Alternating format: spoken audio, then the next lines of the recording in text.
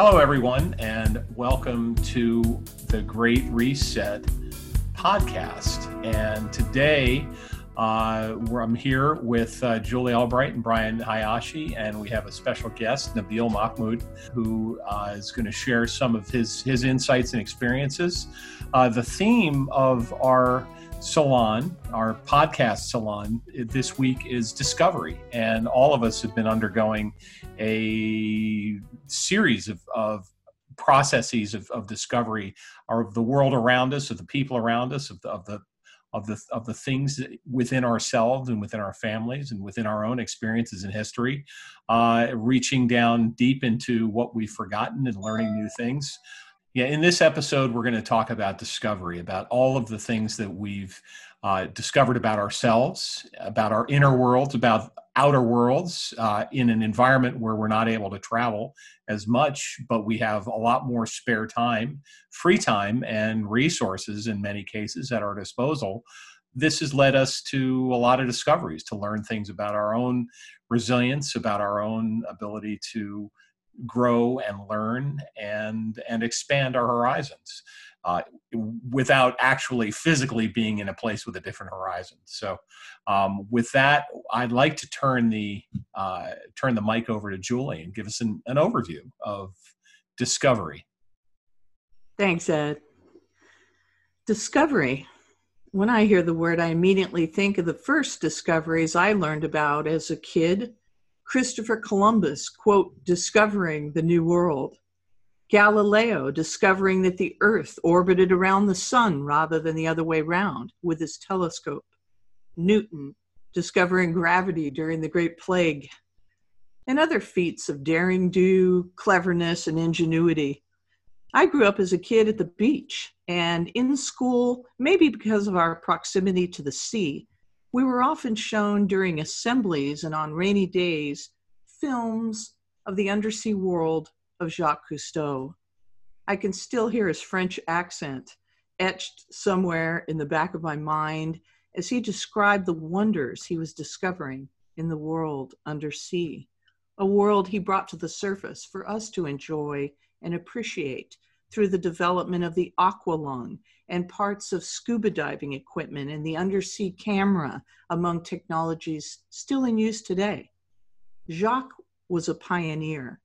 He wanted to instill his love of the ocean in all of us, and for many, he did. His discoveries of kelp forests and dolphins and singing whales to far beneath the frozen ice of Antarctica, Cousteau gave us a vocabulary for seeing and experiencing the world around us with fresh eyes, with eyes of curiosity, wonder, and appreciation. Filmmaker Craig Foster's picked up Cousteau's torch with his award-winning documentary, My Octopus Teacher, which tells the story of a year he spent with a wild octopus. Craig, burned out and exhausted after years of chasing stories around the globe, felt wrung out and unable to work any further. Taking a respite from work, he looked to his own backyard for rest, rejuvenation, and healing, to his family's home in the cold waters off the rugged coast near Cape Town, South Africa. As he discovered the beauty and intelligence of one particular octopus and of the underwater forest itself, he found himself discovering qualities in himself of renewed curiosity, strength, and empathy. Perhaps now we might take a fresh look to be able to see our everyday lives in a new light, using his curious approach to discover or rediscover life wherever we find ourselves, spiritually, physically, and mentally. During this pandemic, I've had a myriad of discoveries that were not nearly as monumental, perhaps, but incrementally, I think they add up to something important. A retooling of my life, a rethinking of priorities, of flexibility, a renewed sense of resilience born out of necessity and creativity expressed during these pandemic times. This is, in the best case scenario, survival mode. Let's try to move from surviving, though, or mere existence, hanging onto the edge of the cliff by our fingertips, as it were, to thriving. As it turns out, living well means getting sun, eating good food, relaxing and lowering stress. All of these are prophylactic things which could save a life, my life in this instance, were I to contract COVID. Still, I'm steering clear of gyms and dine-in restaurants for now. Yet little did I know that survival mode would mean adventuring, crossing the border into Mexico, and there learning to navigate a strange new place. I'm living more mindfully in the moment as I live my days appreciating a few sunrises, many sunsets, and the shimmering sea. I've eaten some of the best $1.50 al pastor tacos I've ever had. I've watched waves break in a thunder of white foam off a silvery ocean, the soundtrack, a wind chime tuned to the key of C. I was surprised to hear a quite solid rendition of Dave Brubeck's Take 5 on the saxophone as the sun set bright orange against a dark blue-gray sea. I've discovered many things during this pandemic lockdown, that fresh roasted coffee tastes better than my Nespresso pods, for example. I discovered my inner MacGyver. If I didn't have an ingredient on hand for supper, I could make it. So far, I've made chicken stock, beef stock, stewed tomatoes, tartar sauce. I even lit a blown out pilot light on the water heater the other day, despite fears of blowing up the house. I've discovered that Jacques Pepin was right. A thickener of some sort in a soup like yellow grits makes all the difference. I've discovered that you can simplify your life while raising the quality at the same time. I discovered that I still know most of the moves in chess, a game I used to play every week as a kid with my geeky friends, and I still remember some of my high school Spanish. I've discovered that locked in solitary confinement, the mind begins to turn in on itself, reaching back to places and things and people that came before for stimulation in the absence of new experiences. I've reviewed many memories of times, good and bad, during COVID, and have discovered that memories become the new reality sometimes during lockdown. I've discovered that change is often and never at the same time, that Groundhog Day is a thing, and that seeing people in person matters. My takeaways are that faith, persistence, grit, love, and a good sense of humor and spirit of optimism will get you through a lot of things. I've discovered that living in the now with an appreciation for beauty, for nature, and for the small things, from a solid glass of Tempranillo to a fresh-caught steamed lobster with handmade tortillas, rice, and beans, to a great conversation with a friend, is the way to get through this thing. Lastly, I've discovered that some of the hobbies I used to have as a kid, like sewing by hand with needle and thread, making a pot on a potter's wheel, playing chess by the hour, or sailing my little red boat on the harbor, prepared me for this moment. They each cultivated within me a measure of patience that I can draw upon in this hour of endless days. I'm reminded of the quote by Albert Camus, "In the midst of winter, I found there was within me an invincible summer." We must each, in this complex and challenging time, discover our own invincible summers within. And that discovery of that thing that, as Camus said, that no matter how hard the world pushes against me, within me, there's something stronger, something better pushing right back. The thing is, in the end, it turns out that discovery doesn't have to be something out there, the new world or the moon or gravity or anything else. One thing we might learn from this experience is how we might have an automatic tendency to look without to find. Yet it may be within, in our own backyards of sorts, that the most exciting and meaningful discoveries are to be made, helping us find our way through these challenging times, and that this discovery can lead us to become stronger, more resilient, and more creative people, so that one fine day, when we finally turn the corner on COVID, we'll be better for it. And with that, I'm going to toss it over to Brian. Julie, thanks so much. You know, thinking about discovery, back in the early days of television, General Mills used to say that the empty cereal box makes the sale.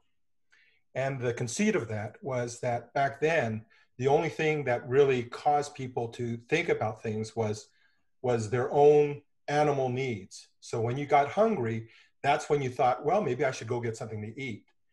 And in that world, it was very simple. There weren't millions and millions of video channels. They couldn't even imagine 500 or 50. There were literally 4 channels that were out there. And what happened is that with the advent of digital, we've been exposed to more choice than we ever have before. And what has happened is that we are involved in this process of bundling these new experiences into our digital platforms. And as these platforms become more evolved, then gradually you have competitors that come in and start taking on different aspects of their specialty. So when you have Jacques Cousteau leading the way and introducing the world to the sea in a way that most people could never imagine, it took years for him to build up that expertise and to inspire countless oceanographers children to become oceanographers and to have the desire to learn and to be knowledgeable about these things. So that decades later, when you have someone like a Craig Foster spending time with that animal, it isn't just him that is interested in it. You have people like Pippa Ehrlich and James Reed that are there to support him and to make his vision into a reality. And so with COVID, we are not in our rooms by ourselves. We are able to reach out to this enormous universe of people, most of whom we've never met. And I think that's one of the really amazing things that is yet to happen or is in the process of happening right now. Discovering other people who share the same concerns that we have and being able to use technology to reach out to them and to discover people who have the same needs and to build something better together. But that's my thoughts. What do you think, Ed? Well, I'd say that it's technology that allows us to create those connections that we wouldn't make otherwise. And one of the examples of the process of discovery is all of the people, the personalities, and the stories that we've been able to connect with on a regular basis in our private salons. And we're all geographically dispersed, hundreds or if not thousands of miles away from each other, and each one of us in different time zones, at least right now in this conversation. And the ability to connect with a digital tribe virtually while our physical movement is still constrained is really miraculous, and it's reason for gratitude. And I would say that the subtext, or maybe the first derivative of discovery, in at least for our experience in this group, is gratitude as well. I'd like to chat with Nabeel and ask you, Nabeel, share a little bit about your background and what has been your experience of discovery that's kind of brought you to where you are today. And I would love to hear about your background and some of your experiences, which are quite remarkable and unique. Well, first of all, thank you very much for inviting me, guys. So I wasn't searching for something or someone. I was searching for myself. And my journey started, what seems like forever. The greatest and most important adventures of our lives, I believe, is discovering who we really are and what are we here to do, what's our purpose. Yet I believe so many of us walk around either not really knowing or listening to an awful inner critic that gives us all the wrong ideas about ourselves and who we need to be. We mistakenly think of self-understanding as self-indulgence, and we carry on without asking the most important question we'll ever ask: who am I really? Or what is it that we want to do with this one wild and precious life that we've been given. So finding myself may sound like inherently self-centered, but is actually an unselfish process that I've gone through personally, whereby I've seen the peaks and valleys, and I've always questioned myself, what's my purpose? What am I here to do? What am I doing? And I recently, over the last couple of weeks, came across this, that I've got to learn to slow down, to pay attention to life, and get closer to my purpose in life. How it started, golly, I mean, that's the biggest nail on the head was 4.5 years ago when I flatlined, 2 heart attacks, and experienced death for 4 minutes and 19 seconds. That was the biggest experience that I can actually refer to here, where things start to make some sense. And what I really got out of it was that I've got to identify what the purpose is. I've got to figure out that I'm here to and be a change agent. I've got to differentiate. I've got to seek meaning of life. I've got to think about what I really want from life, and how I want to be recognized personally, professionally, and maybe I want to silence my inner critic. Maybe I'm better than that. Maybe I want to practice compassion and generosity, and I got to know the value of friendship and people. So that's what I've been up to. COVID was not really the root cause of it all. It's been several peaks and valleys that I've experienced over the last 40 plus years of my life. So Nabeel, how did you come to terms with, flatlining?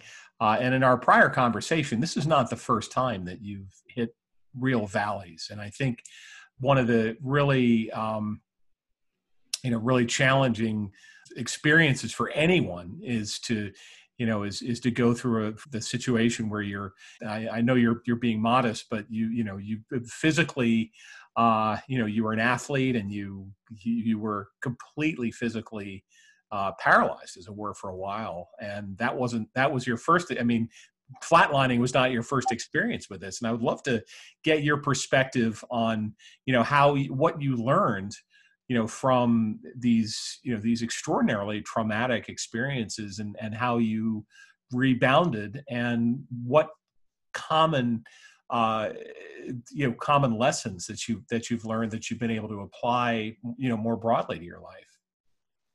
Well, the common lesson out of all of it is never give up.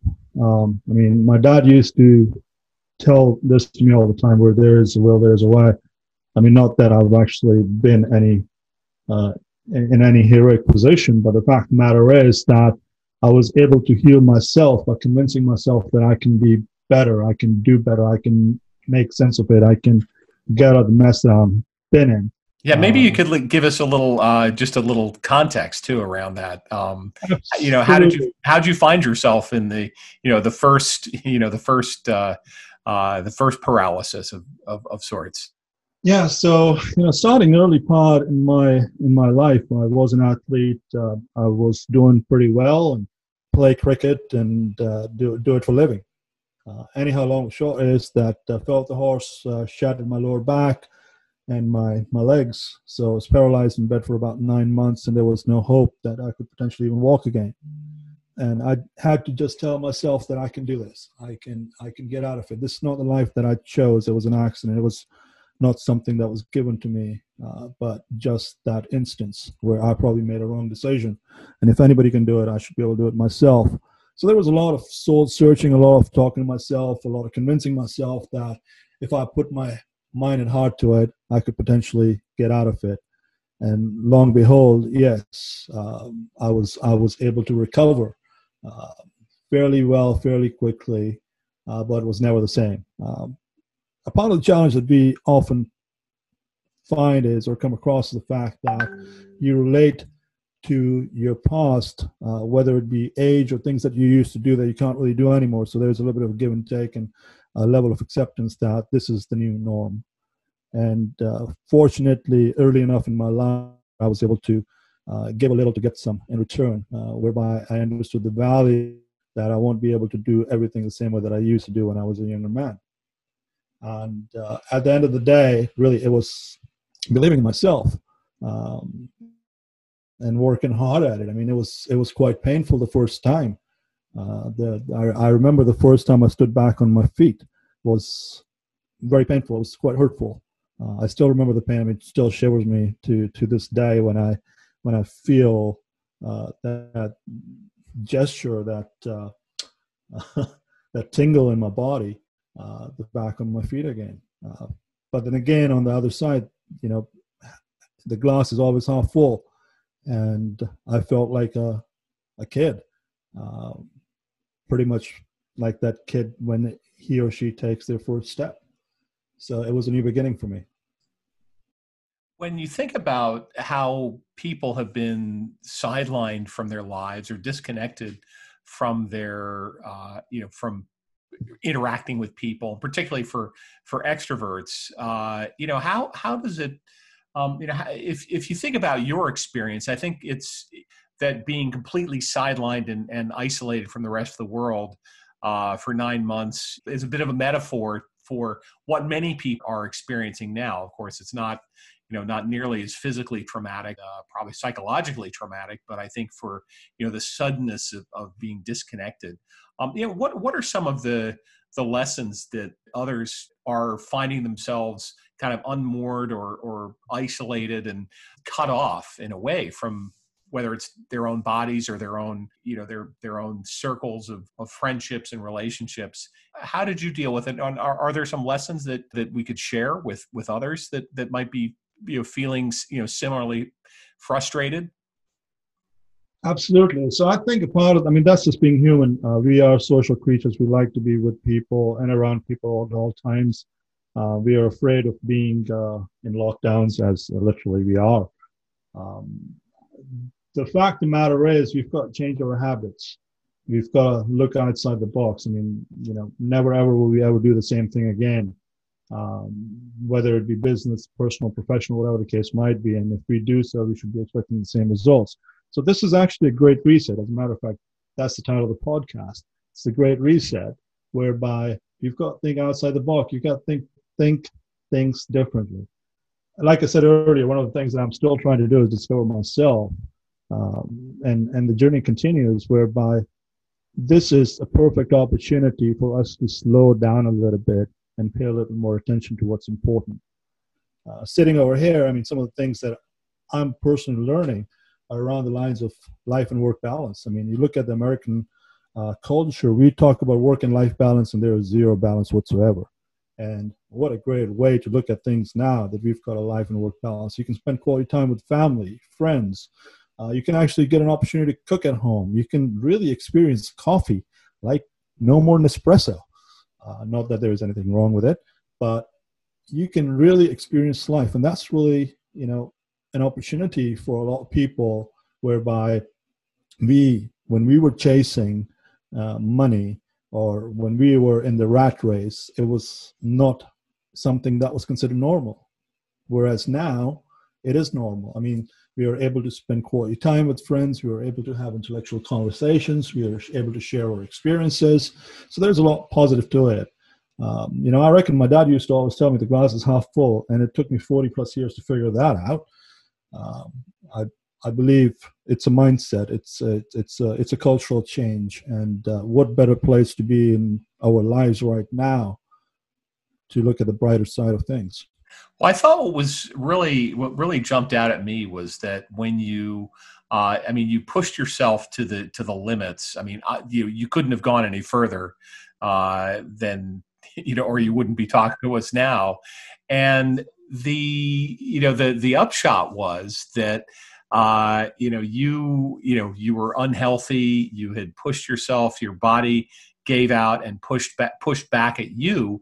And that caused you to make some changes in many respects that were, highly anticipatory of, being able to weather circumstances like we're dealing with now. And I hope I'm not giving anything away to say that you're living in an island life, which is the way, many people would even think of living on an island as a tropical island as paradise.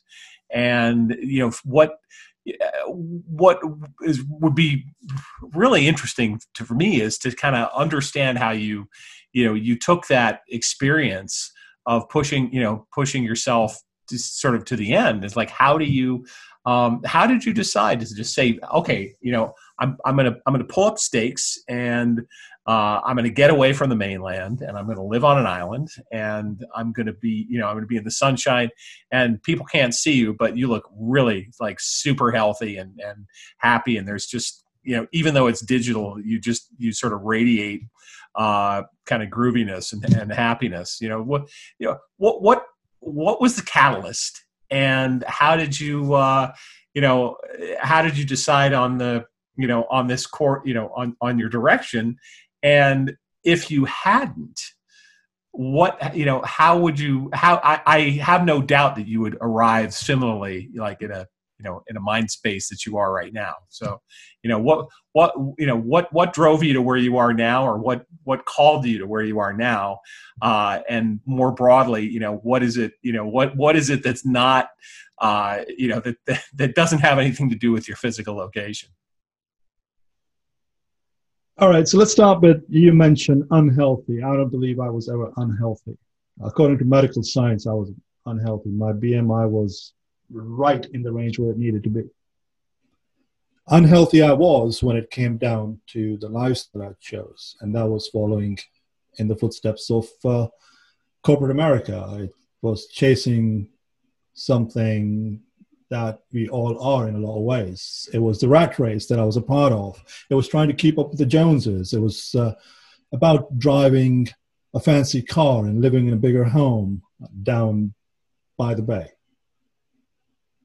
That was unhealthy. And there's no reason for that. Now, how did I get to where I'm at today? It's a lot easier when you're not in that position. As a matter of fact, I've heard many people tell me this, that you don't know what you're talking about. You're not in the same position. Well, gosh darn it, I was. And the fact of the matter is, the way I looked at it, I didn't have anything to lose. I have been paralyzed before. I've lost everything that I owned before.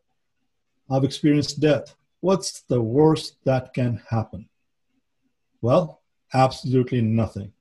What do I have to lose? Nothing. Maybe somebody could yell at you on Twitter. Yeah, exactly. So when it happened, I basically had a talk with myself, and evidently I occasionally do that. That's the Nabeelism hashtag, again, if you're on Twitter, whereby being an athlete, growing up, I have developed a skill set that I can potentially just step away for a couple of minutes, evaluate things, and as we call it in golf, regrip and swing at it again. So in this particular scenario, I stepped back and I thought, what am I doing wrong? And what I was doing wrong was following someone else's dream. I had lost my voice, and it was time to reevaluate what I did. And the one and only thing that came to my mind, I've got to move away from it all. And the only place you can do that is to get into isolation. And what better place in the world to be in the tropics, to be totally isolated, talk to yourself, figure yourself out, then come back stronger than before.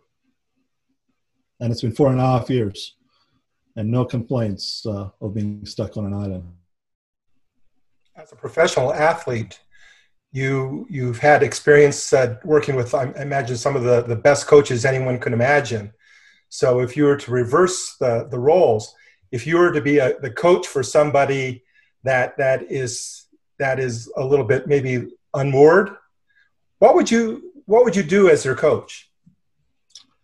Well, the first thing I think I would do is to figure out where people's strengths are, and work with them on building those versus trying to change it into something that they are not. A good example, like for instance, when I played cricket, I was a bowler. but I have to bat as well, and I have the least amount of interest in batting. So you've got to find out people's strengths and what they're good at, what they're motivated, what strikes them. And when it comes down to what we are doing today, it's the same thing. You've got to figure out your passion. You've got to figure out your strengths. You've got to figure out what your interest is in and build on it. This is a good time for that. That's what I hope, that people use this time to reflect and to step back and slow down a little bit, like you said, and discover those things, maybe things they forgot, things they used to like to do. Like you said, you get so caught up in that rat race at high speed, 100 miles an hour heading toward the wall, that you don't take the time to really even do the kinds of things. Like, what are you doing this for? That's why some people end up, I saw a guy on a TikTok video going, I went to medical school. I did all the things my parents want. I'm sitting here working 8,000 hours a week. I don't have a relationship. I don't have anything. And he saw, is this all there is? And I think this is the moment for people to step back and really evaluate the way they're living. And you've really done that so beautifully. That's why we were hoping you could come today and tell your story. Absolutely. Well, thank you very much. I think, in an oversimplified way, I was thinking about things over the weekend, over the long weekend. And if I was to oversimplify in my life, is that I've been driving at 200 plus miles an hour, whereby I've never been able to pay attention. And it's time. And, there is no better venue than what we are in today. I mean, granted, medically, it's a disaster, but it's an opportunity to slow down a little and figure out what do we really want to do when we grow up. That's the discovery that we are all seeking, in my opinion. In some ways, I hope we never grow up. Because that's, if we can maintain the sort of the childlike fascination with the wonders of the world and the discovery around us, that's what keeps us, vital and fresh. But on the other hand, we don't want to be childish. We want to be balanced and prudent in understanding, what our realities are and where we can go. But I think, Nabeel, you have been, you're a great example of what it's like to really hit the limit and then bounce back and then find a renewed appreciation for what's really important in life. And I really appreciate your time. It's truly a delight. I hope that in the not too distant future we'll be having face-to-face meetings again, because as Julie had rightly pointed out in her opening comments, it is, one of the great pleasures of life is getting together with people and soaking up their positive energy. And that's one of the things that we've been trying to do in the series of conversations is to surface those ideas that are going to revitalize us, make us positive, and really re-energize inspiration that we can pay forward to all the people in our concentric circles. So with that, I think it's been a fantastic conversation. We're grateful for your time, and always good to see you and hear from you and learn more about your own experiences. Julie and Brian, again, have just been amazing fellow travelers in this in our own journey of discovery here. So we say thank you, and if Julie and Brian, if you have any final thoughts, would welcome them. I just want to say thanks. Thanks so much for sharing your story with us tonight. Thank you, Nabeel. Well, thank you for having me, guys. It's been really nice. One last thing I would leave everyone with is the best way to find yourself is to lose yourself in the service of others. Thank you. Well, thanks everyone for joining us. That was a fantastic conversation with Nabeel. I know Brian and Julie and I always enjoy talking with him. We wanted to thank all of you for listening and staying with us. Please visit our website, greatresetpodcast.com, and we would ask you to please subscribe and join our community, because there's strength in numbers. There's strength in positivity. We get more people involved in our community. We grow. Please tell your friends. It expands. We have concentric circles of positivity. So thank you once again, and best of luck to all of us.